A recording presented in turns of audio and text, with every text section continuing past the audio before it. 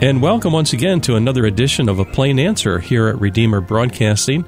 I'm Dan Elmendorf. On the phone line with us today is Dr. Paul Kengor, Professor of Political Science at Grove City College. And Dr. Kengor, it is an honor to have you back with us today. Well, thank you, Dan. It's always good to be with you. It's been a little while, so it's good to be back.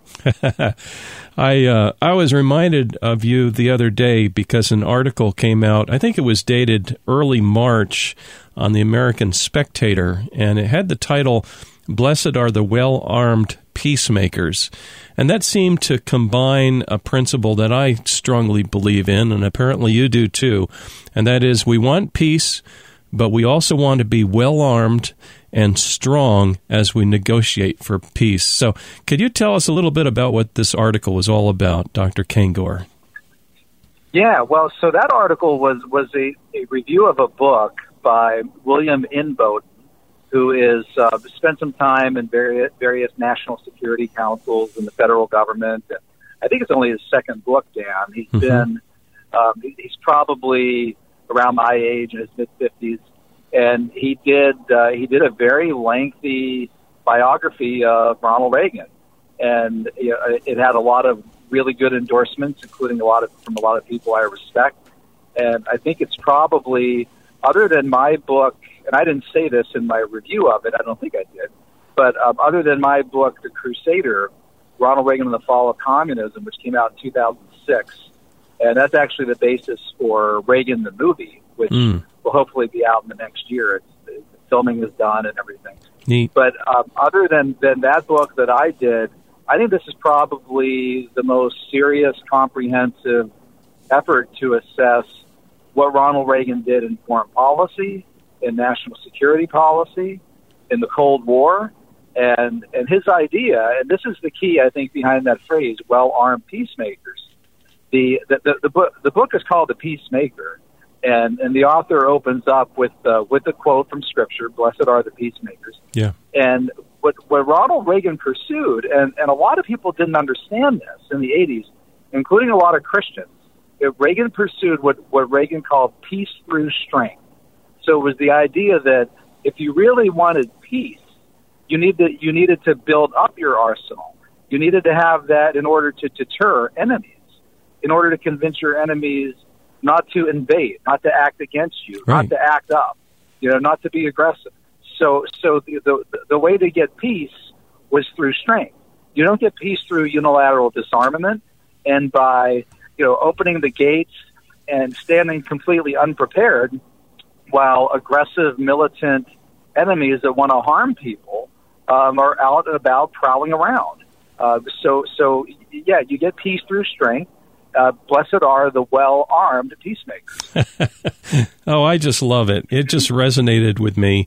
And I totally agree. It's peace through strength. That's how it works at the world level entirely.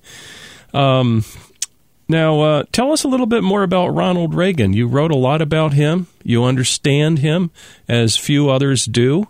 What was he like, this Ronald Reagan character? Well, connecting again back to the Scriptures, he was a very faithful man. He was raised in the Disciples of Christ denomination out of the Midwest. His mother, her name was Nell, was just on fire for the Lord. I mean, the church that they grew up in, the first Christian church on South Hennepin Avenue in Dixon, Illinois. His mom taught one of the Bible school classes, one of the Sunday school classes. In fact, her class, which was called the True Blue Sunday School class, was it was the most popular of anyone in the congregation, including more than the pastors, Ben Cleavers, and Ronald Reagan also taught a Sunday school class, which he taught to the young boys in the congregation. Oh, neat! In fact, Reagan loved that class, and so much so that even when he went to college at Eureka College, which was about 100 miles away in a really long drive in the late 1920s, early 1930s, the cars of those days, Reagan would come home every Sunday for the first, I think it was like 10 weeks almost, that he was a freshman at Eureka College. He would come home just to continue teaching that Sunday school class to those boys. And they really looked up to him. really respected him. But that was his faith upbringing. And when he went to Hollywood in the 1930s, then a really formative influence on him, like everybody in that period, was World War II. Oh, yeah. World War II, and then the start of the Cold War. And Reagan became convinced through watching bullies, people who weren't peacemakers, like Hitler and Stalin, and the leaders of Nazi Germany, the various leaders of Soviet Germany, that Reagan, in fact, a quote from Reagan that I almost put in that article, Dan. Reagan used to say, there have been four wars in my lifetime, and I've learned that in each case, the best way to be prepared for peace is to be prepared for war. That's right. You can't let your guard down. Being a Christian doesn't mean being a doormat. No. And just letting bullies come in and wipe their feet on you, and then kicking down the door of your house, taking your family captive, taking your neighbors captive. That's not what we're tasked to do. No. We have, and especially in a country like the United States, which has been the world's wealthiest economy for so many decades now. It doesn't take more than about 2 to 3% of your GDP to get an absolutely enormous military budget that would deter any aggressor. So, just like buying insurance, just like taking other steps that you have to do to spend money, to buy a security system for your house, these are steps that responsible governments have to take in order to have peace and to protect their citizens. And Reagan understood that. Yeah. You give an example in your article of Reagan deploying the Pershing II intermediate range nuclear forces. Can you talk about that a little bit, and how did that work out? Yeah, so these were intermediate range nuclear missiles. So they had a range of anywhere from about 300 to about 3,000 miles, and they were stationed primarily in Western Europe and Eastern Europe. In Eastern Europe, in the so-called Warsaw Pact countries, by the Soviets, and these were missiles, the SS-20 missile, for example, on the Soviet side. In the United States, or at least the U.S. Western Europe side, these were NATO countries, and the type of missile that Reagan wanted to deploy were the Pershing IIs, also known as the Euro missile. And when Reagan wanted to deploy those missiles there, he did so, and he said this from the very beginning, Dan. It was just amazing. I mean, Reagan told everybody in major speeches and everything else and in press conferences exactly what he was doing, exactly what the purpose and intent was, and yet his enemies and detractors so badly maligned him and misrepresented him every time. But he said the Soviets have several hundred of these intermediate range nuclear forces in Eastern Europe, so we're going to put several hundred, almost the exact same number, in Western Europe. And we're going to do that in pursuit of what Reagan called the zero option, the zero option. He said the goal here is to get the Soviets to take their total number of missiles in Eastern Europe down to zero.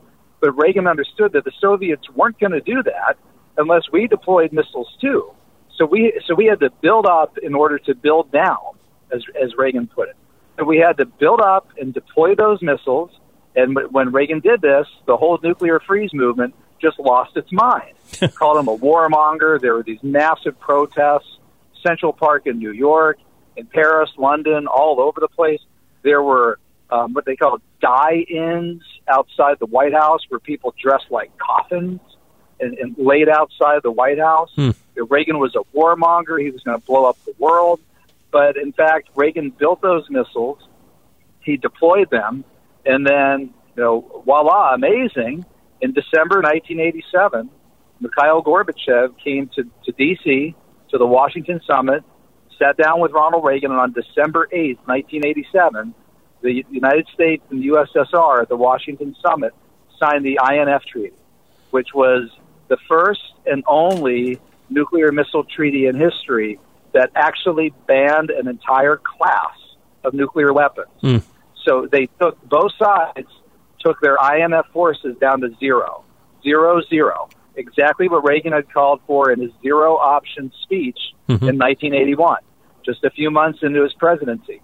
So what Reagan called for and planned actually worked to a T, beautifully, perfectly, 0-0. And yeah, I didn't say all this in the article, but I've said it in my books. I've quoted people like, I don't know if you remember her or not, Dan, but Helen Caldicott, who was the Australian doctor who was the head of, I don't think it was Physicians for Social Responsibility. It might have been. But people like her even said, late 1990s, interviewed by PBS, she said, I thought Reagan was going to blow up the world. And I told people that. And I have to say, no one was more surprised than me when they signed that treaty in 1987. But Reagan wasn't surprised.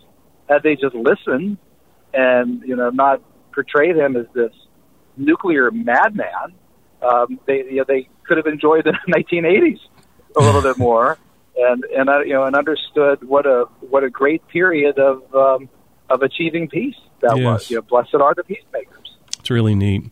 Well, today we're talking with Dr. Paul Kengor, professor of political science at Grove City College in Grove City, Pennsylvania. And Dr. Kengor, does your school still is it still independent from government money coming in? It is, it is, Dan. It has been for quite some time now, going back to at least our 1984 U.S. Supreme Court case, Grove City v. Bell. And it was back then that we went all the way to the high court, and we actually lost. We actually lost that decision. But we decided from then on that the only way that we could act independently without the federal government telling us what to do with their tens of thousands of pages, literally, of guidelines and regulations. Because this is how the federal government works. You take one dime of aid from them for one student, and they want to tell you everything you have to do. That's right. And private organizations don't do this, but your friends in Washington do. In fact, Ronald Reagan said the scariest 9 words in the English government, or is it 9 words, 13, something like that. Reagan said the scariest words in the English language are, "I'm from the government and I'm here to help." I remember that. But they wanted to tell us and everyone else that you accept one dime of federal aid, then you do everything that we say. That's right. We said that's a threat to our independence. And of course, the liberals said, you want to discriminate against people. And we said, no, we don't. You want to discriminate against women? No, we don't. We were admitting women at Grove City College long before just about anybody else, and had equal number of men and women. In fact, we have more women here now than we do guys. Probably did in 1984 as well. Had equal number of women's sports, maybe even more women's sports than guys' sports. But what we didn't want is them telling us what to do on Title IX and all these other things. We still obey the laws of the land, of course. We don't break laws, but we didn't have to want to follow and abide by every single stipulation of the feds, including, and there are so many colleges and universities that know this, and we've heard from them over the years, including very liberal presidents of other colleges who express frustration and say, we don't even know when we're violating the law sometimes. It is just crazy. There's so many of them. Yes. This is absolutely absurd, all the hoops that we have to jump through. Oh, yeah. And we said, that's exactly right. Welcome to the club. That's why it's important to have freedom, independence. In fact, Lee Edwards, the great conservative intellectual historian at Heritage Foundation, calls us Freedom's College. That's the name of his history of Grove City College, Freedom's College. I love it. And I think it's well-fed. It's well-deserved. I love that. Maybe there's a young person out there who just happened to tune by the broadcast today and has been thinking about picking out a college. How would they go about signing up for Grove City or getting accepted, first of all, and then moving in that direction? Well, it's not easy to get accepted. So we have pretty high SAT scores, really good, intelligent, competitive student body. But just Google us. Just Google Grove City College. And by the way, it's called Grove City because it's named for the town in which the college resides, Grove City, Pennsylvania. And I have to point that out because a lot of people, especially in places like New York and California, when they hear City College, they think community college. Yes. But it's not a community college. It has the city in the name because it's named for the town, Grove City. It's really neat. Four-year private liberal arts college, and not all woke like all the rest of the colleges out there. It's a truly Christian college, and it's to be blunt, it's a conservative college. Yes, we say that right in our mission statement. That's who we are. It's wonderful. Thank God for that. Today we're talking with Dr. Paul Kengor, author and professor of political science at Grove City College. And we're talking about this article, Blessed Are the Well-Armed Peacemakers. And we've discussed Reagan and the Pershing missiles. Were there other missiles and other other demonstrations of power, preparedness, let's say, that Reagan did?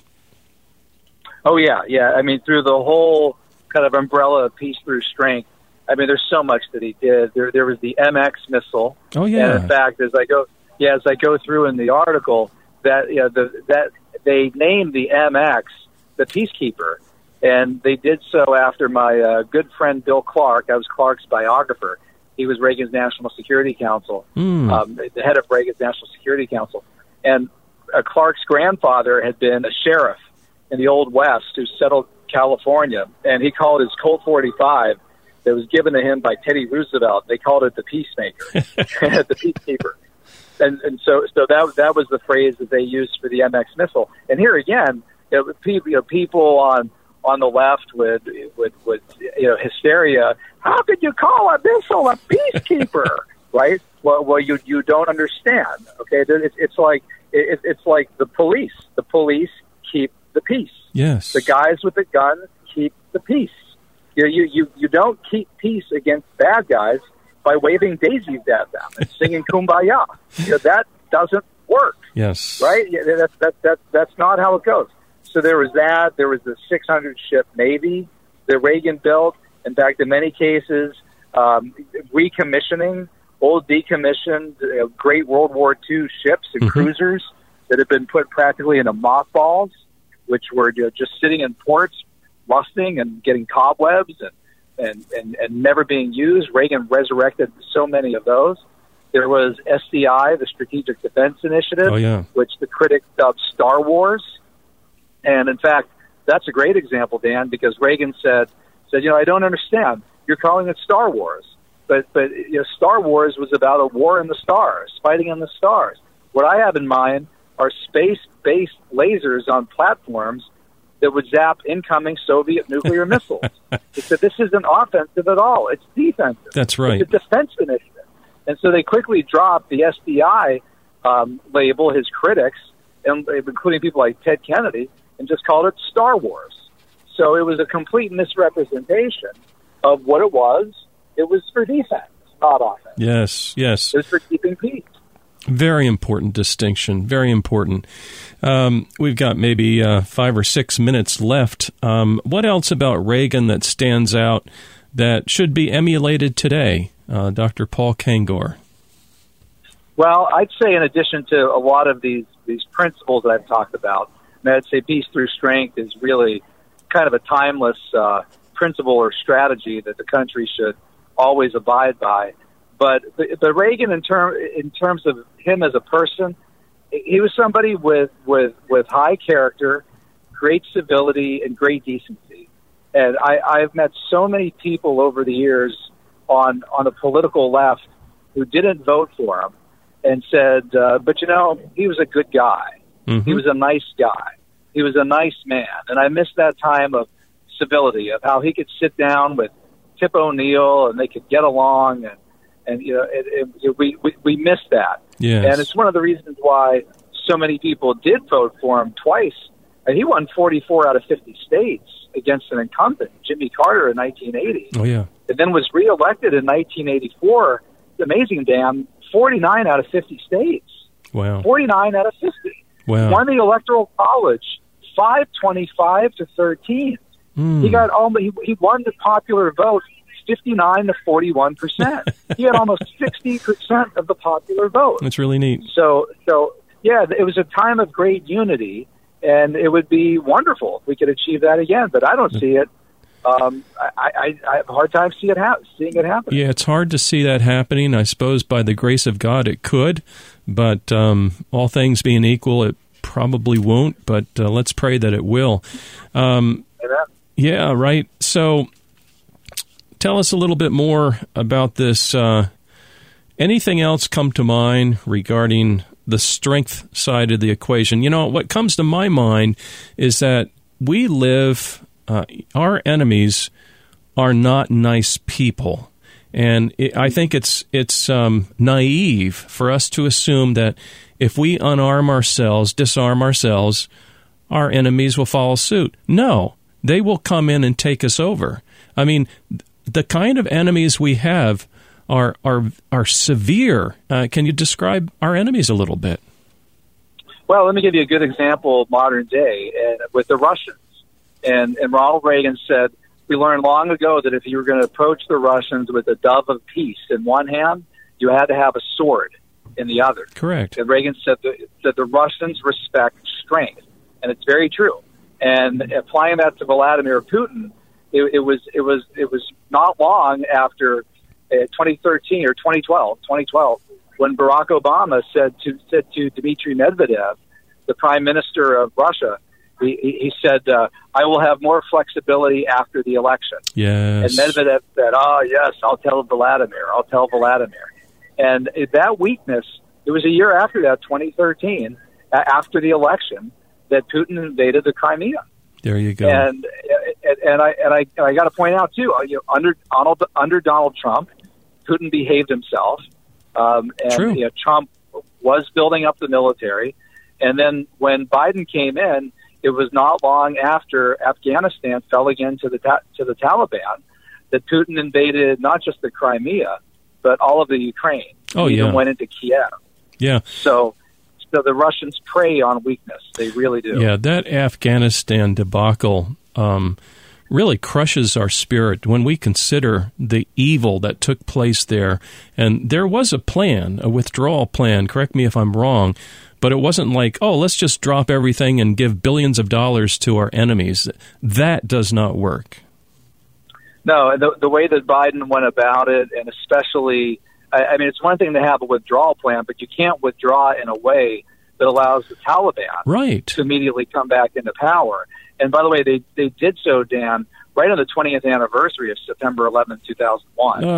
So it had a horrible kind of symbolic element to it as well. And even if Joe Biden is doing better now, shooting down balloons and so forth, in a way, it was too late, because when you have a debacle like that in your first year, that's a signal to bad guys.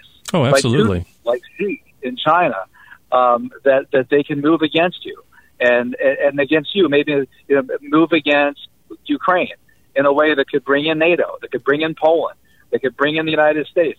And we're in. I mean, we just promised another, I think, $500 million in aid to the Ukrainians, to Vladimir Zelensky. Yeah. So that letting the guard down initially, I don't know if I could say with 100% certainty that Biden's failure, A, in Afghanistan led to B, Putin invading Ukraine, but it happened. You bet it did. And these things usually are connected in international affairs. Like Reagan said, you're going to approach the Russians with a dove of peace in one hand, you better have a sword in the other. Well, our guest today has been Dr. Paul Kengor of Grove City College. And Dr. Kengor, if somebody wants to read more, how can they enlighten themselves with some of your writings? Well, thanks, Dan. So check out our Institute for Faith and Freedom at Grove City College, and that's just faithandfreedom.com. That piece, I think we might have reprinted it there, and I believe we did. And also, I'm the editor of the American Spectator, and that's where that piece appeared, and it's originally. And the website there is spectator.org. And I write a weekly column for the American Spectator. You could sign up and get my stuff for free. Yeah, it's a great magazine. I'm signed up for it, and I enjoy it. Well, Dr. Kengor, thank you so much for fitting us in today. I know you're driving, you've got your family with you, and they've been as silent as a mouse, and I wouldn't mind if they all said hi over the air. That would be wonderful. It's amazing. Oh, wow. Okay, hold on. Hey guys, Dan Elmendorf and his audience wants to hear you all say hello. Louder, come on. Louder. All right, did you get that? That's a beautiful thing. Praise God for children. Dr. Kangor, God bless you, and thank you for joining us today. All right, Dan, thanks so much. And dear listener, please join us next week for another edition of A Plain Answer.